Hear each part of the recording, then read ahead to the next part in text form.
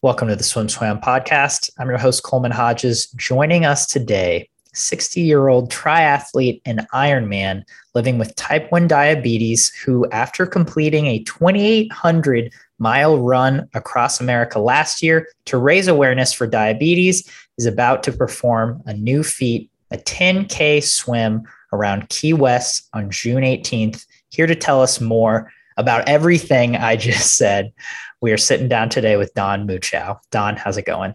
Not bad. It's getting warm here in Dallas and getting ready for it to get warmer down in Key West.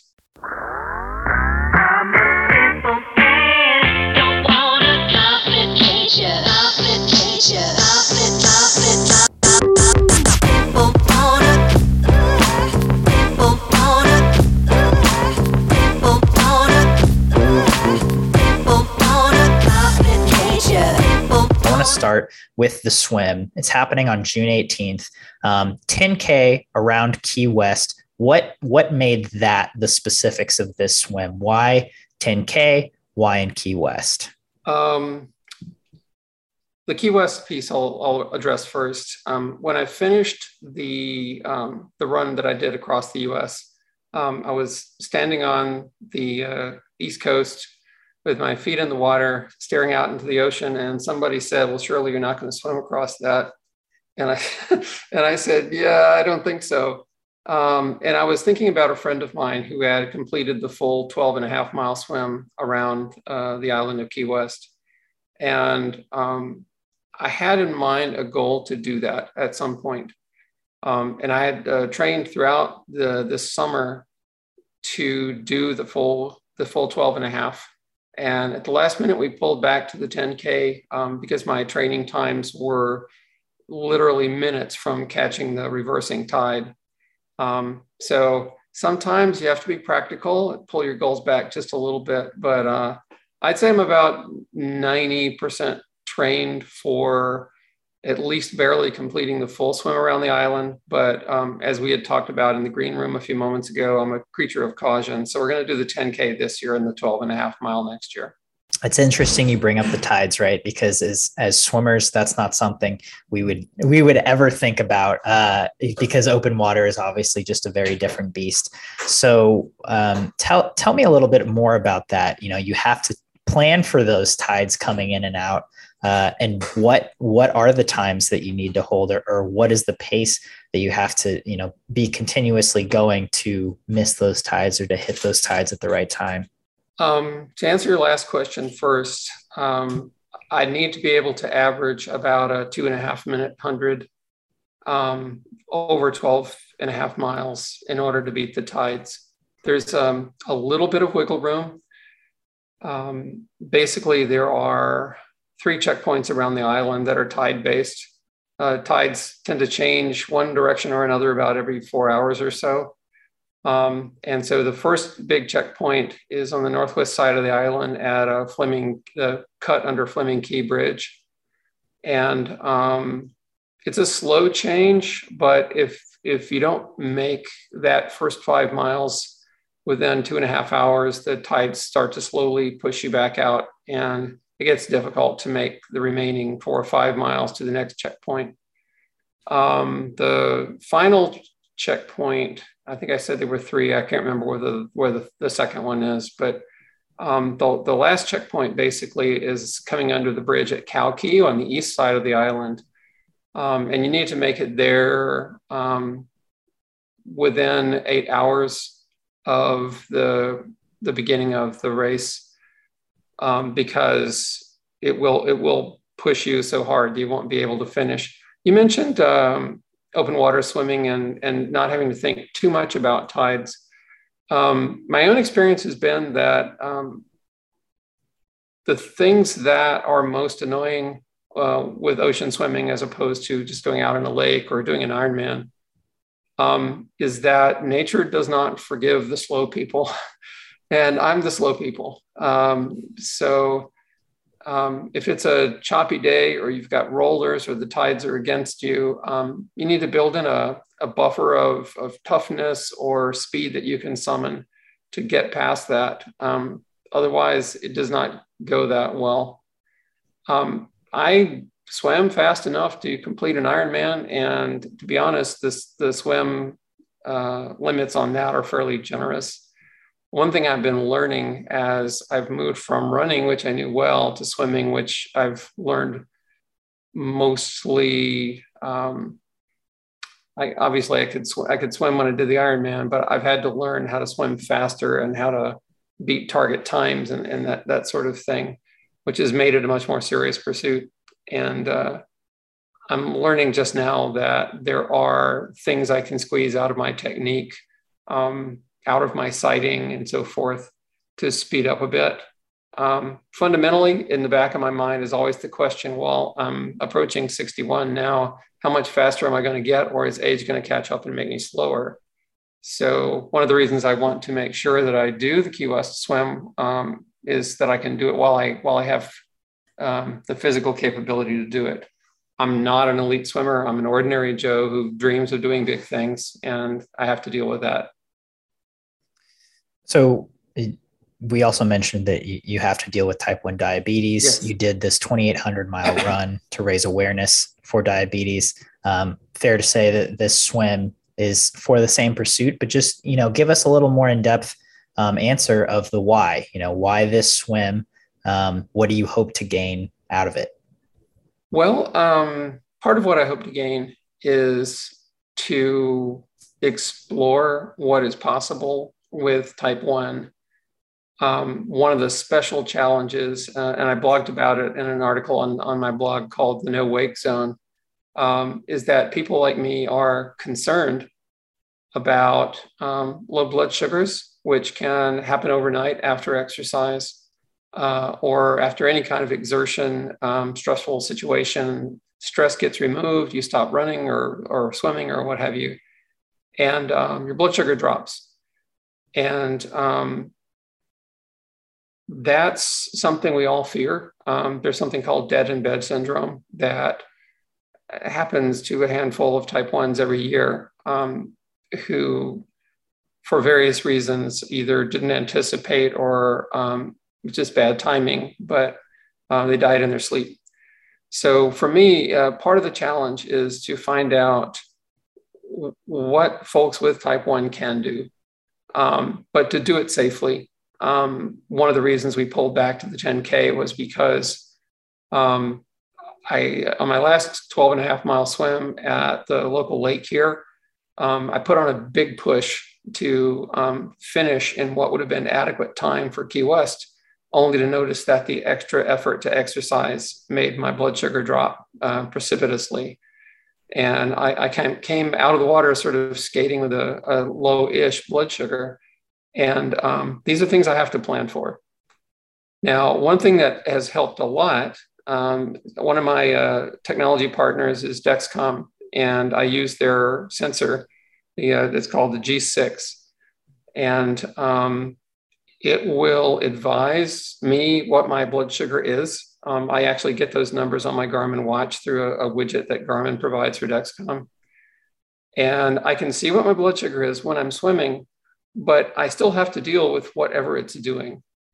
And sometimes what that means is doing things like tucking maple syrup gels under the legs of my jammers so that I don't get caught 150 meters from shore with no way to treat a low blood sugar.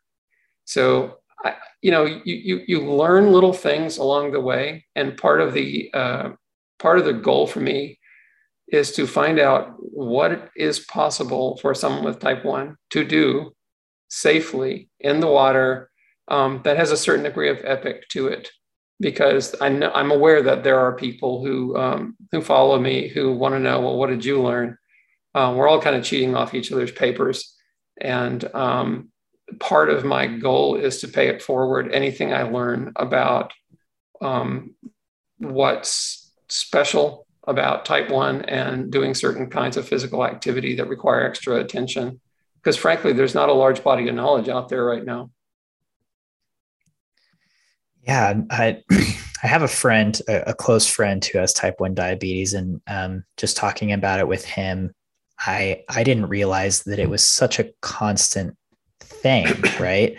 And I'm sure especially for an athlete, but it's something that you don't just take a pill for or eat a specific thing every X amount of hours or every X amount of days. It's something that you always have to be conscious of, which sounds like a lot. It sounds exhausting, frankly, to me. Just being a normal person, right? But for you, on top of that, for you being a fairly extreme athlete, triathlete, Ironmans, and these long runs and swims, it just adds another layer to it. So I'm curious now we get, into your background and your history. Were you an athlete prior to learning that you're discovering you had type 1 diabetes, or were you just a normal everyday person? And then after diabetes, that changed things for you? I was diagnosed at the age of, I believe it was 11 in 1972.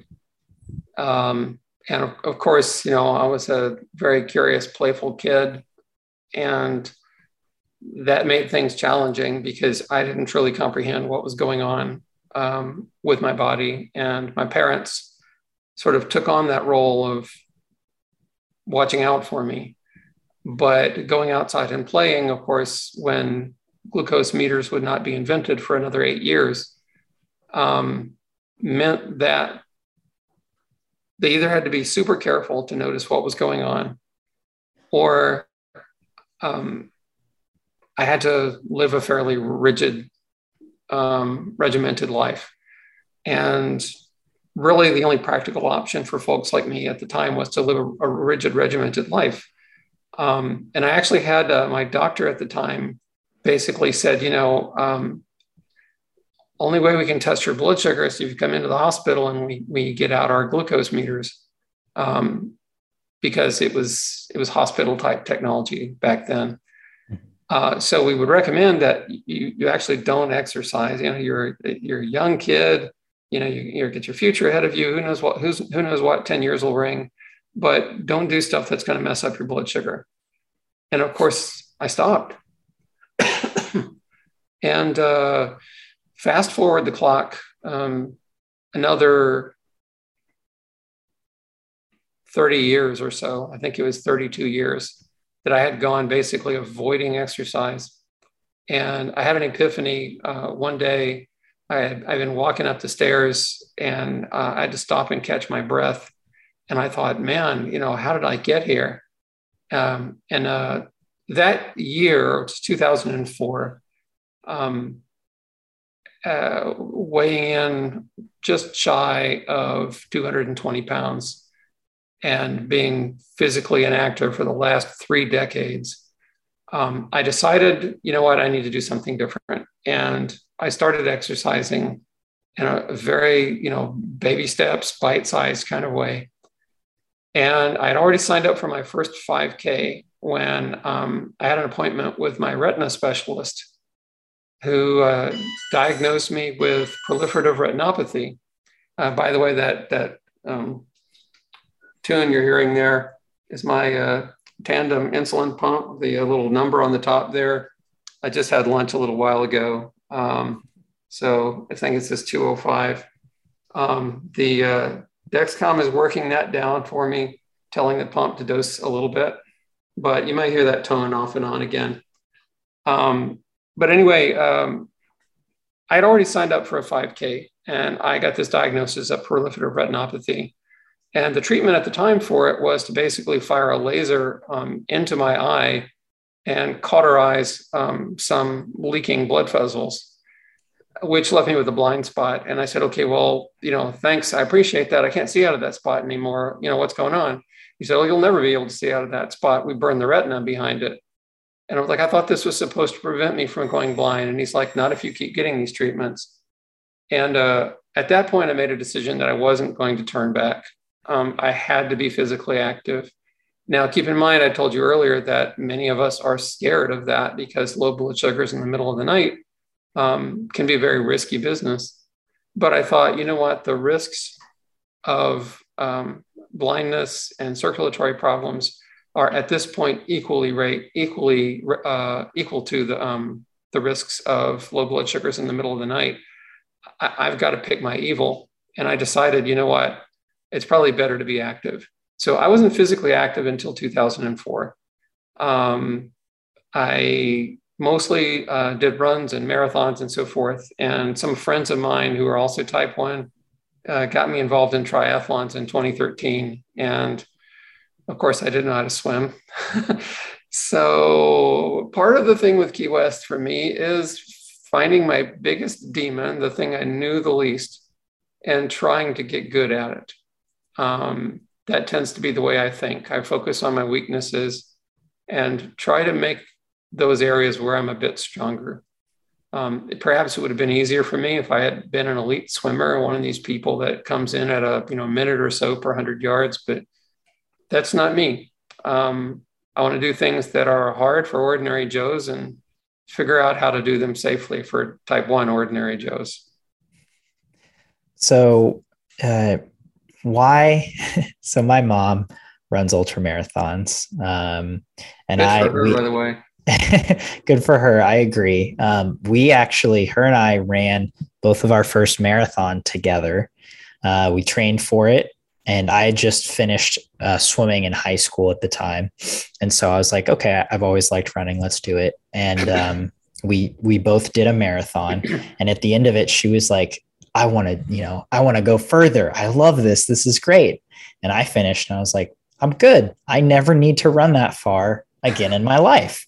I finished it. I'm proud. I met my time goal that I had for myself, but like, I'm good. So I'm curious, you had never worked out before, or, 3 decades of stagnant, normal life behavior. And then you start running, right? You sign up for a 5K. Describe to me the bug you catch to go from 5K to marathons to triathlons to Ironman. I probably got the first taste of the bug after I finished the 5K. It took me about an hour, and I knew that was not a good time.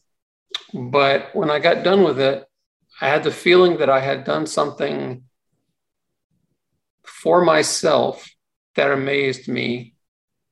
And I knew it was healthy, and I felt a sense of victory at having done the hard thing that people always dread going to do. I ran marathons for the next several years after doing my first half in 2009. And I could see myself getting a little faster, getting a little smarter. And I went through all the challenges that people go through with, getting black toenails that fall off and all those other things. But I noticed I wasn't really getting any faster. And I got the ultra bug, and I'm trying to remember, I think 2013 was the year that I started doing triathlons and ultras.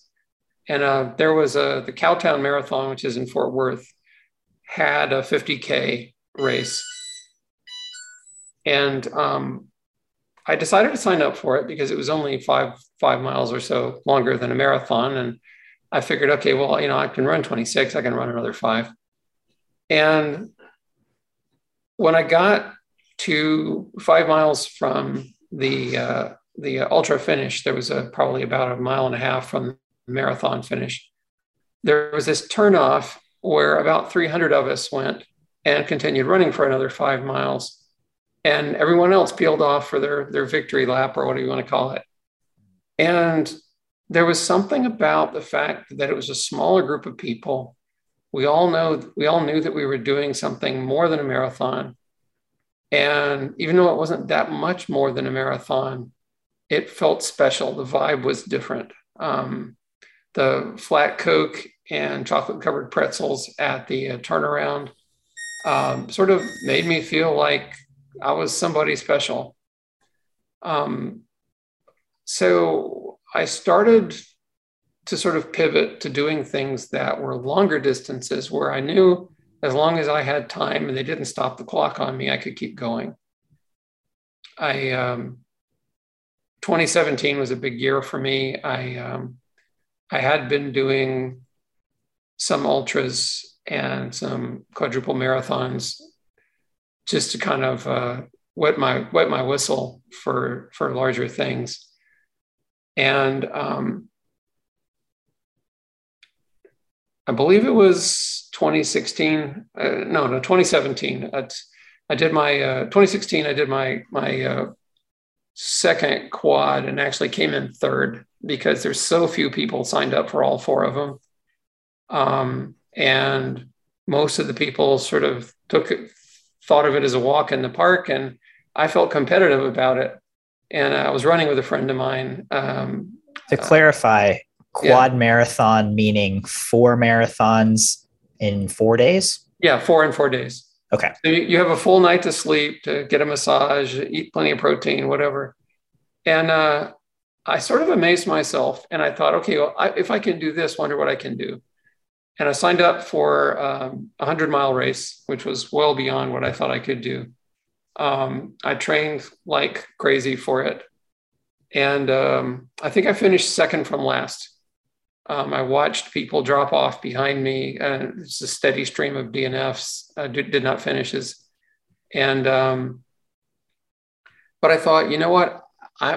Whether I'm the last guy or not, I'm doing this. And there was a point in the summer of 2017 where I thought, holy crap, I've done quadruple marathons. I've done 100-mile races. Maybe I have more that I'm capable of. And after a lot of thinking, I signed up to do Ironman Texas. I'd actually DNF'd on a couple of half irons because of things I did not know. And such as? That you need to take fix a flat.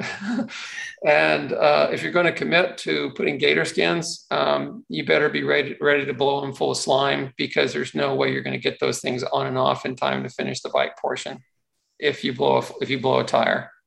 That's the trade-off you make. And I stayed with the gator skins. I put some fix a flat in my bike bag, and I never blew another tire. So when I did Ironman Texas, to me at that point, the swim was not the scariest part. I was definitely not a super great swimmer, but I felt confident in self-rescue and so forth. But finishing the bike without blowing a tire was always what was in the back of my mind. Now, you want to talk about swim-related stuff that kind of puts a bit of a swallow in your throat.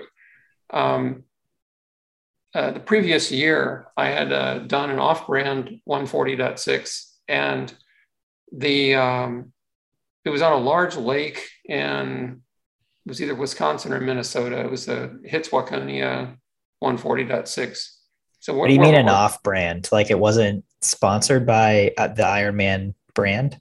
Yeah, it wasn't an official Ironman. It was every so often somebody has a 140.6 out there. I'm not repping for Ironman, but I will say that their support for the events is second to none. Okay. And this one, they had a couple of boats out in the water doing the best they could to monitor situations and make sure no one got in danger. But the weather was not cooperating that day.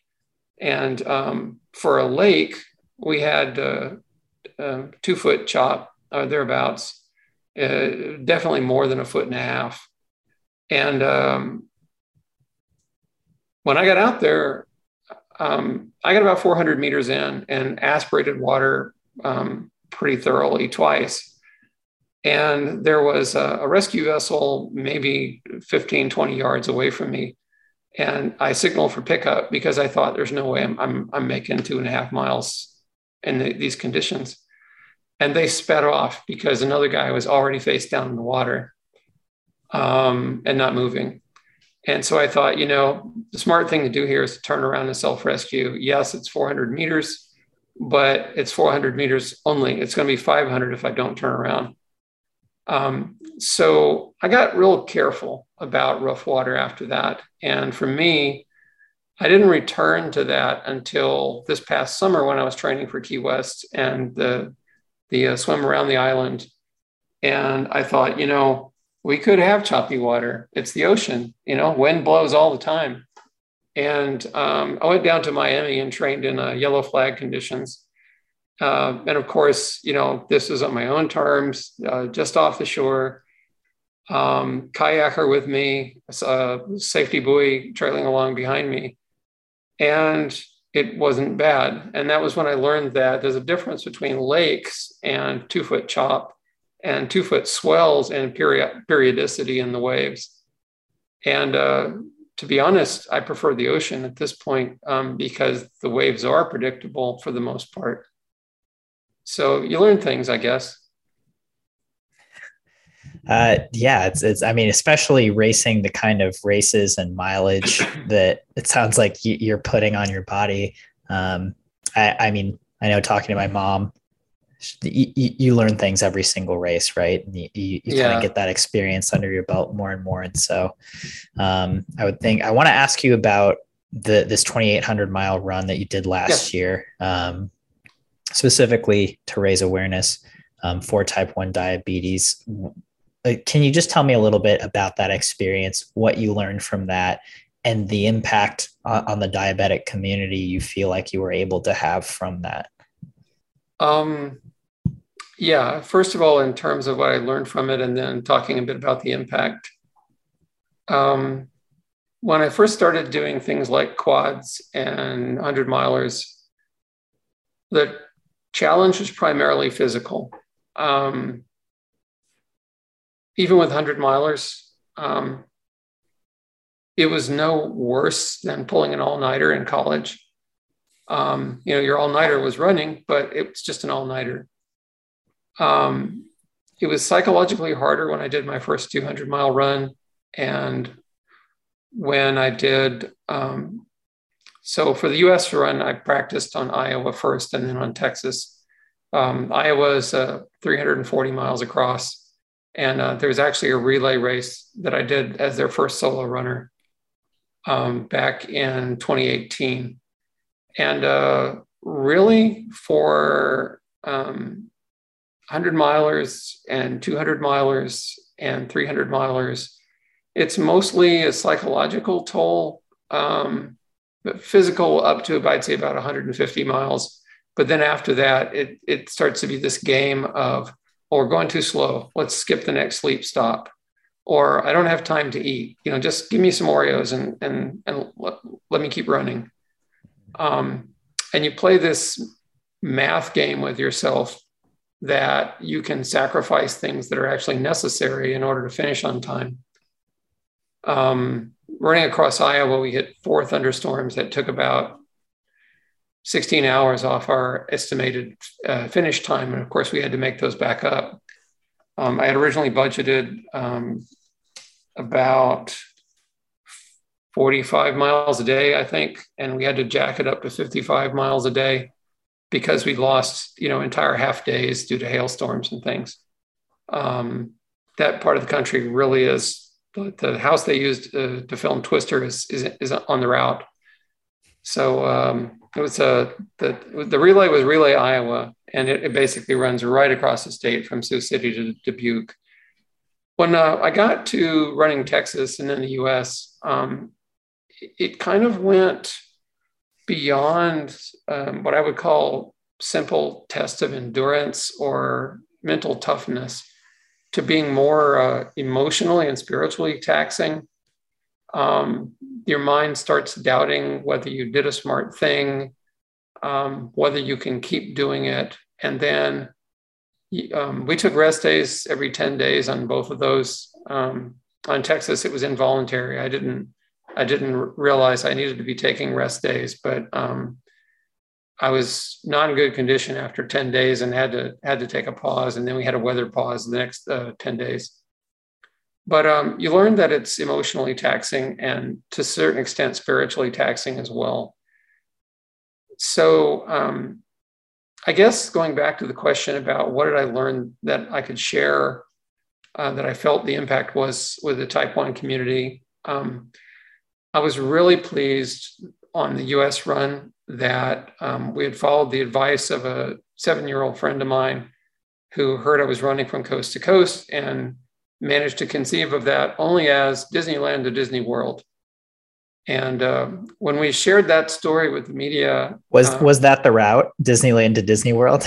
Yeah, we stuck on a bit on the front and the back of it so that I got wet feet in both oceans. But the plan was, from the moment he shared that idea with me, to run from Disneyland to Disney World. We did some research and found out that no one had ever done that before. So we were pretty sure that it was a first. Now, there's a lot of side story I could go into about COVID and having to pause for my dad's funeral. But what I learned was that you get your 3 minutes of attention from national news media, and you need to get your story straight and what it is that you want to share. And one of the things I learned very quickly was that I had to focus the narrative on what was possible, not what the challenges were I was facing, but the fact that they were overcomable with patience and diligence and a little bit of technical help from some of the diabetes gear that I had. And that was probably the biggest lesson to me, was that, we're all in this learning together. It's all a fairly tightly knit community with people living with type 1, but sharing that story with people who aren't living with it, who don't understand why it's so challenging to do a long swim or an Ironman or 100-miler or run across the country with type 1, that it's a little bit harder. It's something you have to do with one hand tied behind your back, testing your blood sugar. And, but it's still possible. And I feel like that was the biggest side benefit of it, was that it stopped being my story and it started being a story about what people were capable of, even when they sort of had their hands tied behind their back. So I love this narrative. I'm really excited to follow you through this swim in Key West. It's happening in just a few days. We're down to about 2 minutes, but Don, thank you for joining us. Do you have any parting thoughts for our audience before we sign off today? Yeah, if you're living with type 1, don't start by assuming there are things you can't do. There are lots of people out there who can share info, who can help, who can share their lessons with you. I learned most of what I know about type 1 and swimming from a type 1 friend who had previously done the Key West swim. In fact, if I finish the full next year, I will be the fourth person with type 1, not the first. So there are people out there you can learn from. Set your sights high, be careful, be planful. And if you're someone not living with the disease, understand that this is an autoimmune disorder that none of us asked for. It still needs a cure. It's made better by insulin and by things like the Dexcom and the pump that I have, tandem pump. But it's not a cure. And until we have a cure, we need some understanding about what people like us are facing, and maybe some advocacy on behalf of getting the word out there that the challenges are real. Things like job discrimination are still present based on health conditions. And yet we managed to exceed expectations. You've been listening to the Swim Swam podcast. Stay tuned for new episodes every week. You can take Swim Swam podcast on the go by subscribing on your favorite podcast platform. Look for links in the description below, and be sure to subscribe to our YouTube channel for more videos as well.